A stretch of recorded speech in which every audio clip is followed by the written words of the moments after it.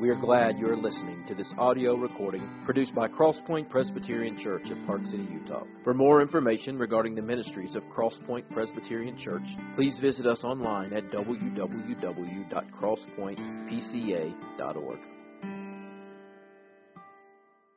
If you have your Bibles, turn to Revelation chapter 19. If you don't have a Bible, feel free to use the Pew Bible, and you find Revelation 19 on page 893 or 1039.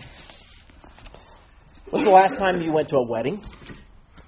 Some of you maybe this year. Can't be certain, but I think maybe Bob and Rita's daughter's wedding was the last one. No? We've been doing... did Chelsea and Max. Oh, yeah, I did one a couple of years ago. That's right. Weddings are always exciting things. What's interesting to me is that in the Western world, and I don't know about other places around the world, but especially in the U.S., the wedding is all about the bride. You know, it's all about the bride. Think about modern weddings and how bride-centric they truly are. Think about all the magazines, Modern Bride or, Utah Valley Bride or whatever. Just a quick Google search produces all kinds of bridal magazines. But you know what you don't see? You don't see a magazine for the groom. And kind of the idea is that the groom, he's just kind of there. Sometimes he's helpless and without the direction of his mom or his fiancée or her mother, that he doesn't know what to do. I actually found one bridal magazine had this, is your man struggling? Is he unsure about outfit ideas? Well, just point him our direction where our handy planning features will get him prepped and ready for the big day in no time. So there is no comparable wedding industry for men. There is no television show saying yes to the dress. I was trying to think. I was like, the only thing I could come up was like, be cute in the suit or don't sucks in the tux. Or so I was trying to come up with, but there is no say yes to the dress. When you talk to somebody about a wedding, what do they always comment? Oh, the bride, she looked beautiful. She was radiant. Her dress, it was wonderful. They never say, the groom? He was handsome, His face was beaming. People never talk about the groom. I actually heard one person say this, that the groom in a wedding is like the bathroom in an art gallery. You have to have one, but nobody's there to see it. So there's this idea that in a wedding, it's all about the bride. Now, there are all kinds of weddings. There are big weddings. There are small weddings. There are expensive, extravagant weddings. There are cost-effective weddings. There are religious weddings. There are civil ceremonies. And this morning, our passage in Revelation 19 presents us with an analogy. It says heaven is a lot like a marriage, specifically a feast that takes place. And this is commonly referred to as the marriage supper of the Lamb, in which John presents us with this picture of this great celebratory feast. So if you have your Bibles, let me invite you to stand as we read Revelation 19. We're going to begin in verse 6, in which John writes, Then I heard what seemed to be the voice of a great multitude, like the roar of many waters and like the sound of mighty peals of thunder, crying out, Hallelujah! For the Lord our God, the Almighty, reigns. Let us rejoice and exult and give Him the glory. For the marriage of the Lamb has come, and His bride has made herself ready. It was granted her to clothe herself with fine linen, bright and pure. For the fine linen is the righteous deeds of the saints. And the angel said to me, Write this, Blessed are those who are invited to the marriage supper of the Lamb. And he said to me, These are the true words of God. Then I fell down at his feet to worship him. But he said to me, You must not do that, for I am a fellow servant with you and your brothers who hold to the testimony of Jesus. Worship God, for the testimony of Jesus is the spirit of prophecy. And then I saw heaven open, and behold, a white horse. The one sitting on it is called Faithful and True. And in his righteousness he judges and makes war. His eyes are like a flame of fire, and on his head are many diadems. And he has a name written that no one knows but himself. He's clothed in a robe dipped in blood. And the name by which he is called is the Word of God. And the armies of heaven, arrayed in fine linen, white and pure, were following him on white horses. And from his mouth comes a sharp sword with which to strike down the nations, and he will rule them with a rod of iron. He will tread the winepress of the fury of the wrath of God the Almighty. And on his robe and on his thigh he has a name written, King of Kings and Lord of Lords. This is the word of the Lord. Thanks be to God. I invite you to be seated. Now, this feast that John speaks of is a wedding feast. It's the wedding supper of the Lamb. So there are two analogies that John is using. And basically what he's doing, he's like, I can't describe to you what heaven is like. But you know about these things. And so I'm going to try to use these things to communicate something of the truth of what will be experienced in heaven. So he gives to us this picture of a great wedding feast. Now, one of the reasons why this is such a powerful image is that these people are living in a particular place, in a particular time, in which the prayer, Lord, give us our daily bread, is not just a phrase, but it's a true and honest prayer of people who are experiencing food scarcity. So the prayer that God would provide is a real and honest prayer. So imagine that that's your life. And the question is, will we be able to feed ourselves? Will we be able to feed our children tomorrow, the next day, or next week? The idea of a feast is a glorious promise. Because the idea of a feast is that food is always readily available. Now, I like to eat. And I get excited about food. I get excited about all kinds of different foods. But here's the interesting thing. I eat, and no matter how much I eat, sometimes I eat a lot, 3, 4, 6 hours later, I need to eat again. If you have a teenage boy or a preteen like we had, they're hungry like every 2 hours. And they just constantly consume food. Well, the idea of a feast is as soon as that need presents itself, the need is met immediately. The reason why every single need is met in heaven and the idea of a feast is used is because God will be with His people. He will live in the midst of His people. And whenever a need presents itself, because we have God and we're living in His presence, that need can be immediately met. So it's this idea of a feast. But it's not just a feast. It's a wedding feast. So the second analogy is that heaven will be like the intimacy of marriage. And so the idea here is that at this particular point in time, weddings, marriages, were not like what we experience in contemporary society. They were a multi-step process that a young man and a young woman would go through before their marriage would be ultimately finalized and consummated. The first step was that there would be a formal engagement. And this would be a formal agreement, an announcement, a declaration by both families. An agreement would be made of the father of the groom and the father of the bride that their son and daughter were going to enter into this particular relationship. That at some point in the future, they would one day marry each other. That these were always arranged marriages. You didn't fall in love and marry the person of your dreams. But your father, he picked who you were going to marry, husband and bride. So there was this formal step in which there would be agreement and a declaration made. The second step was called the betrothal. Now, this was a ceremony that would be held at the bride's parents' house. And in this ceremony, the two families and the bridal couple, they made promises. They covenanted and committed to one another in front of witnesses.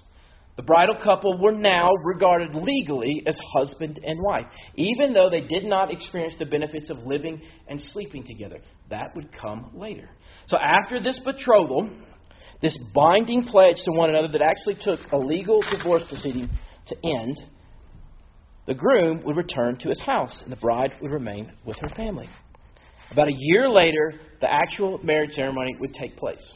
The bridegroom, with his parade, would then leave and go to the house of his bride. Oftentimes, this would be done at night, and so they would be carrying torches with them. So it created this real big spectacle that people could see even from a long way. And so the news might go out, the groom is coming for his bride. If you're here at Christmas, Park City Ski Resort does a torchlight parade in which several ski instructors go at the top of Payday Lift, I think, and they ski down with torchlights. And what you see is, you see the lights going back and forth across the mountain. Well, a bride, she might see the torches off in the distance. And she realizes that her groom is coming. That he's been faithful. That he's been true. That he's kept himself for her. And so he arrives, and then the whole group would go in. It'd be a spectacular display. They would take the bride back to the groom's house where the wedding and this wedding banquet would be held. So the question is, why the long delay? Why from the engagement to the betrothal to the actual wedding ceremony is such a long delay? The reason is there's a lot of work to be done. Now, when Lori and I got married, there was a lot of work to be done. But I did very little of it. Lori's mom did most of it. She actually called me. We got married on May 5th, so it was Cinco de Mayo. And so she called me one night. She said, we decided what we're going to do for the reception. We're going to have fajitas and margaritas. And I was like, not what I was thinking, but you're planning it, you're doing all the work, you get to have the final say-so. That's not the case. See, the groom and his family had a lot of work to do. The groom would return. The man who was engaged to be married would go to his father's house, and he had to prepare a place for his bride. There was a building project that would be undertaken. And during this building project, the bridegroom would anticipate and get excited about the arrival of the woman that he was pledged to marry. Think about it.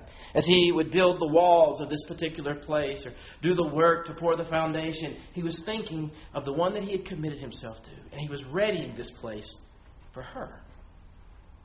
Just like that, Jesus, the groom of the church, tells his disciples before he ascends to the presence of the Father in John chapter 14, he says, "In my Father's house there are many rooms. I'm going there to prepare a place for you." And so the image Jesus is saying is, I'm the bridegroom.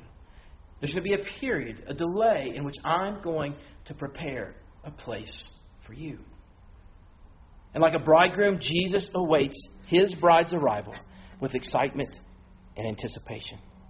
But a second thing happened during this waiting period. There was the engagement, the betrothal, and then there was the payment of a wedding price. Now the idea is here that sometime a price would be set for the bride.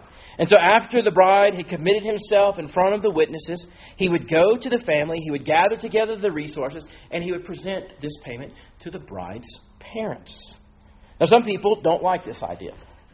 Especially in the particular time, the particular place where we find ourselves, having been influenced by all kinds of cultural forces. People say this just doesn't recognize the value of the woman.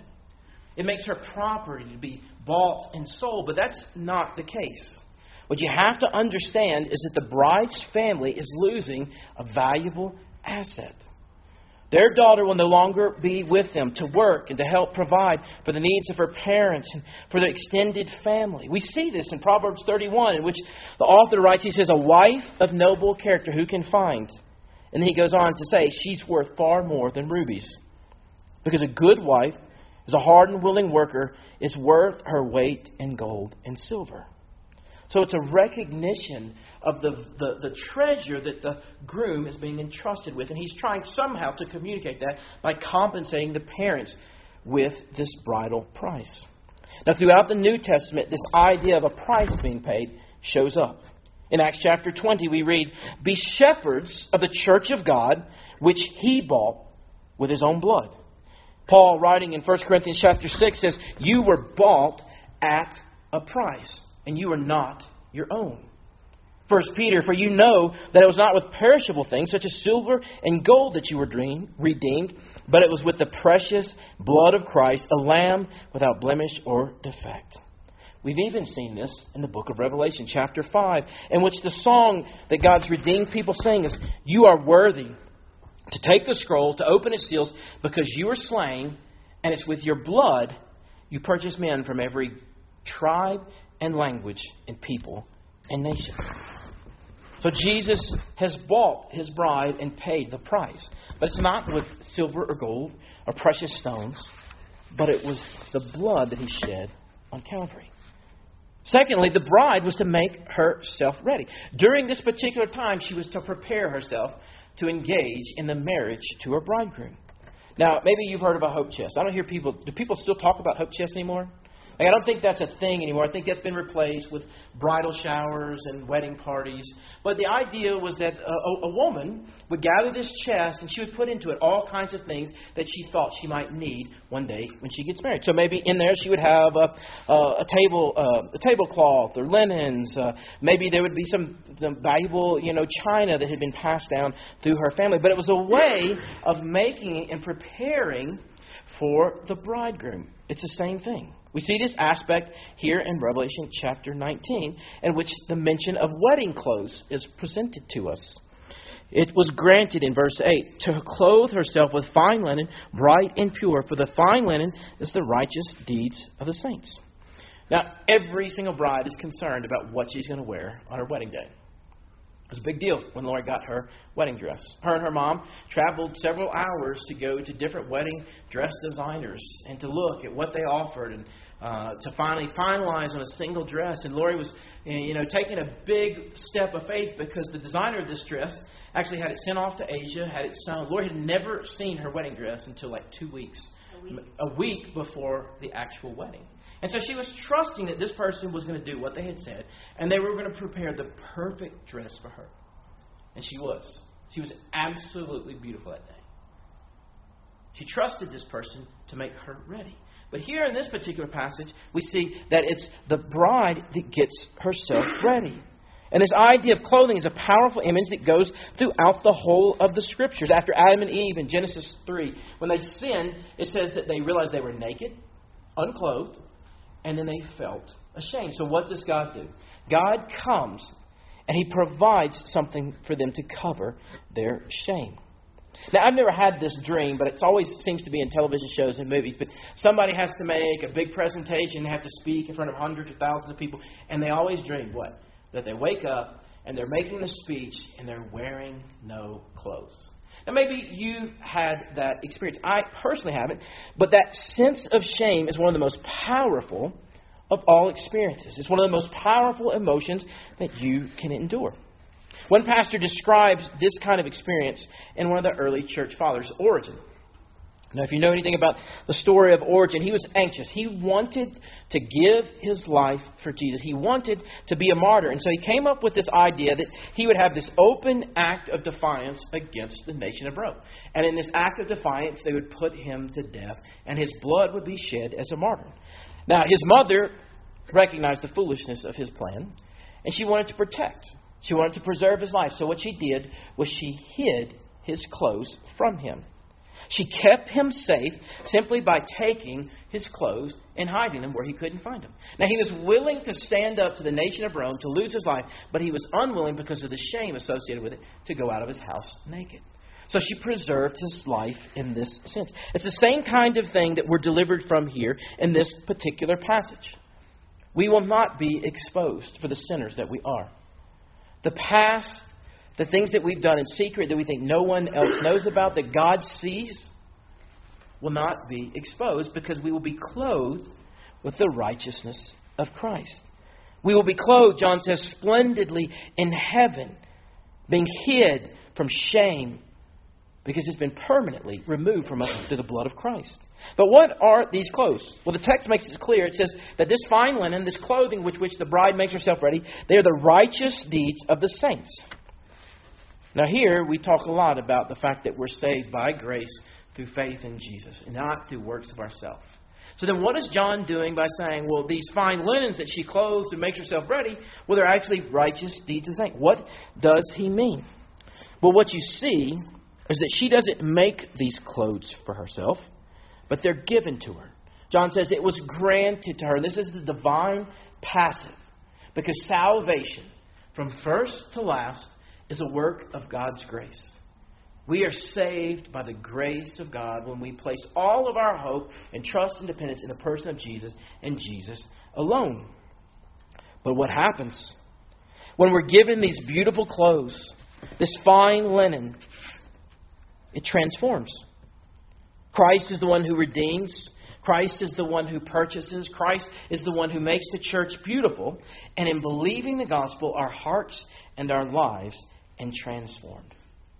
This wonderful, matchless work of Jesus changes us from the inside out. So the bride makes herself ready by putting on the righteousness of Christ, by believing in faith the promises of the gospel. And if we are really comprehending the truth of this, that God has washed away our sin, and that God has presented to us by faith the righteousness of Christ to clothe ourselves in, then it changes us from the inside out. Well, how does that happen? It happens as we in faith look to Jesus to be the one who covers us completely. When we believe the gospel and we realize that because of the shed blood of Christ, because of what He has done in the person, the work, the teachings, the life, the death, and the resurrection of Jesus, that God is completely and totally accepting of sinners. Because of the work of Christ, that frees us up with having to try to please God. We no longer have to please God because we've been fully accepted with open arms as beloved sons and daughters. So what does that enable us to do? It take our attention away from trying to please God, and we turn it towards focusing on His glory and serving Him and worshiping Him and obeying Him. So we're no longer trying to focus on pleasing God. That's already been done by Jesus. That is a finished work of Christ. And now we turn our attention, and the righteous deeds become those acts that flow out of a heart that's been changed and transformed by this powerful truth that God saves sinners. And He saves them to the utmost.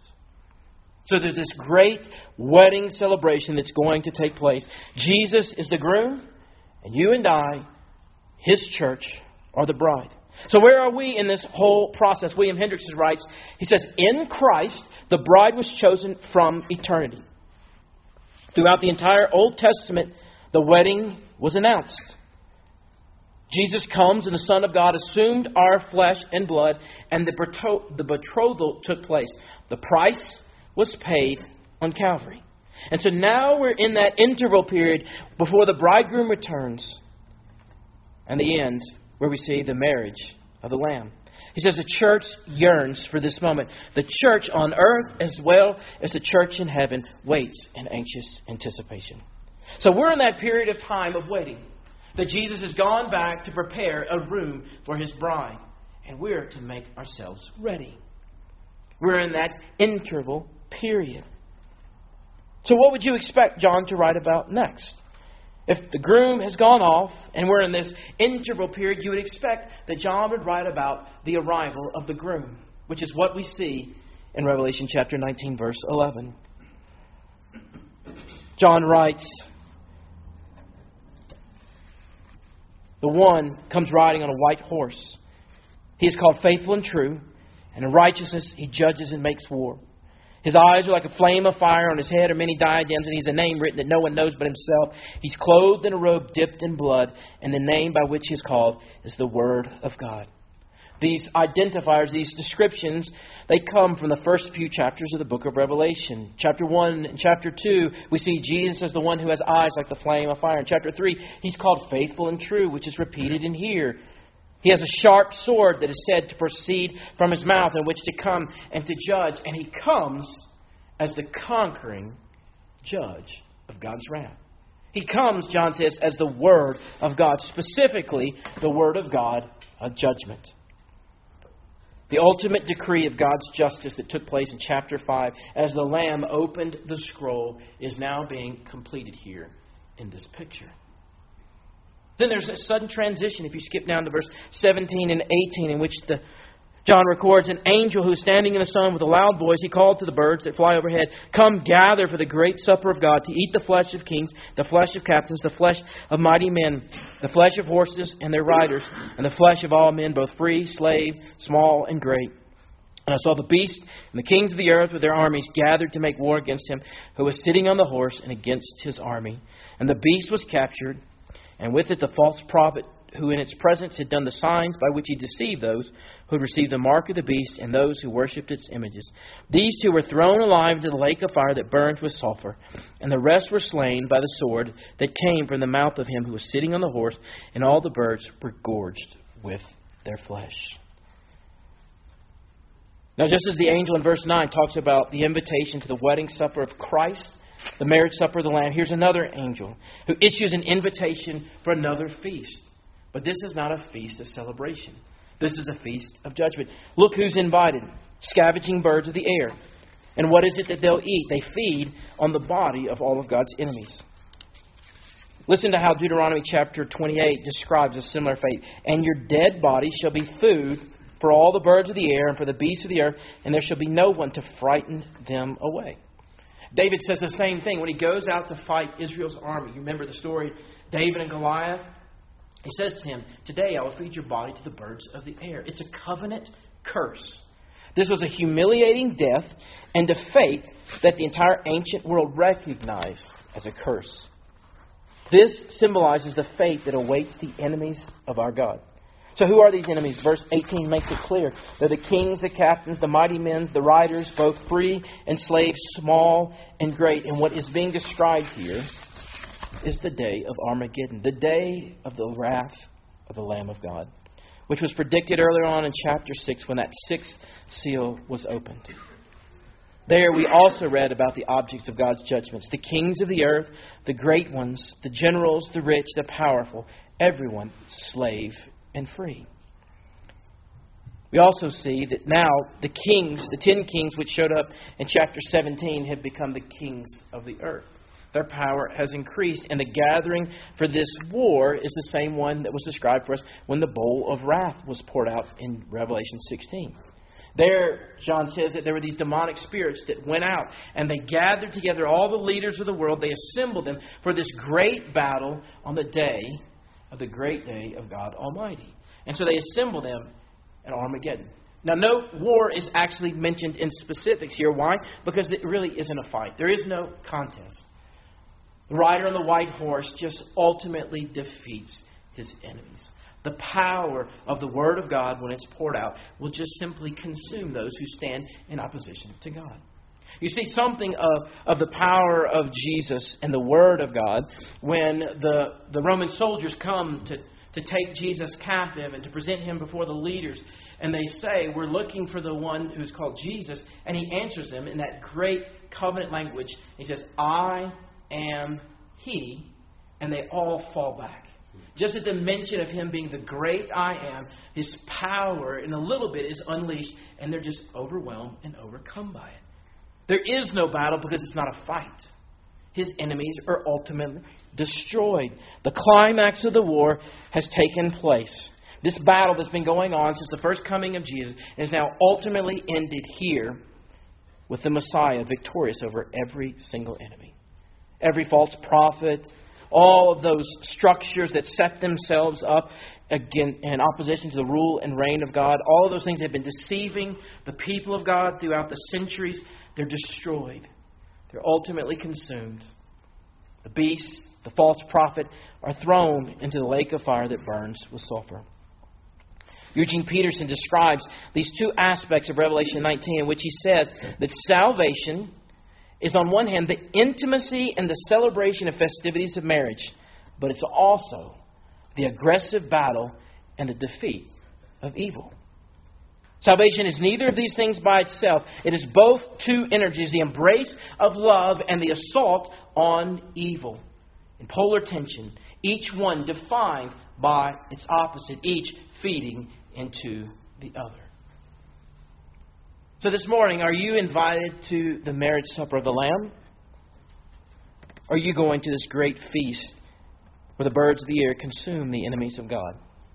So there's actually a blessing in Revelation chapter 19. There's 7 beatitudes or words of blessing that take place throughout this book.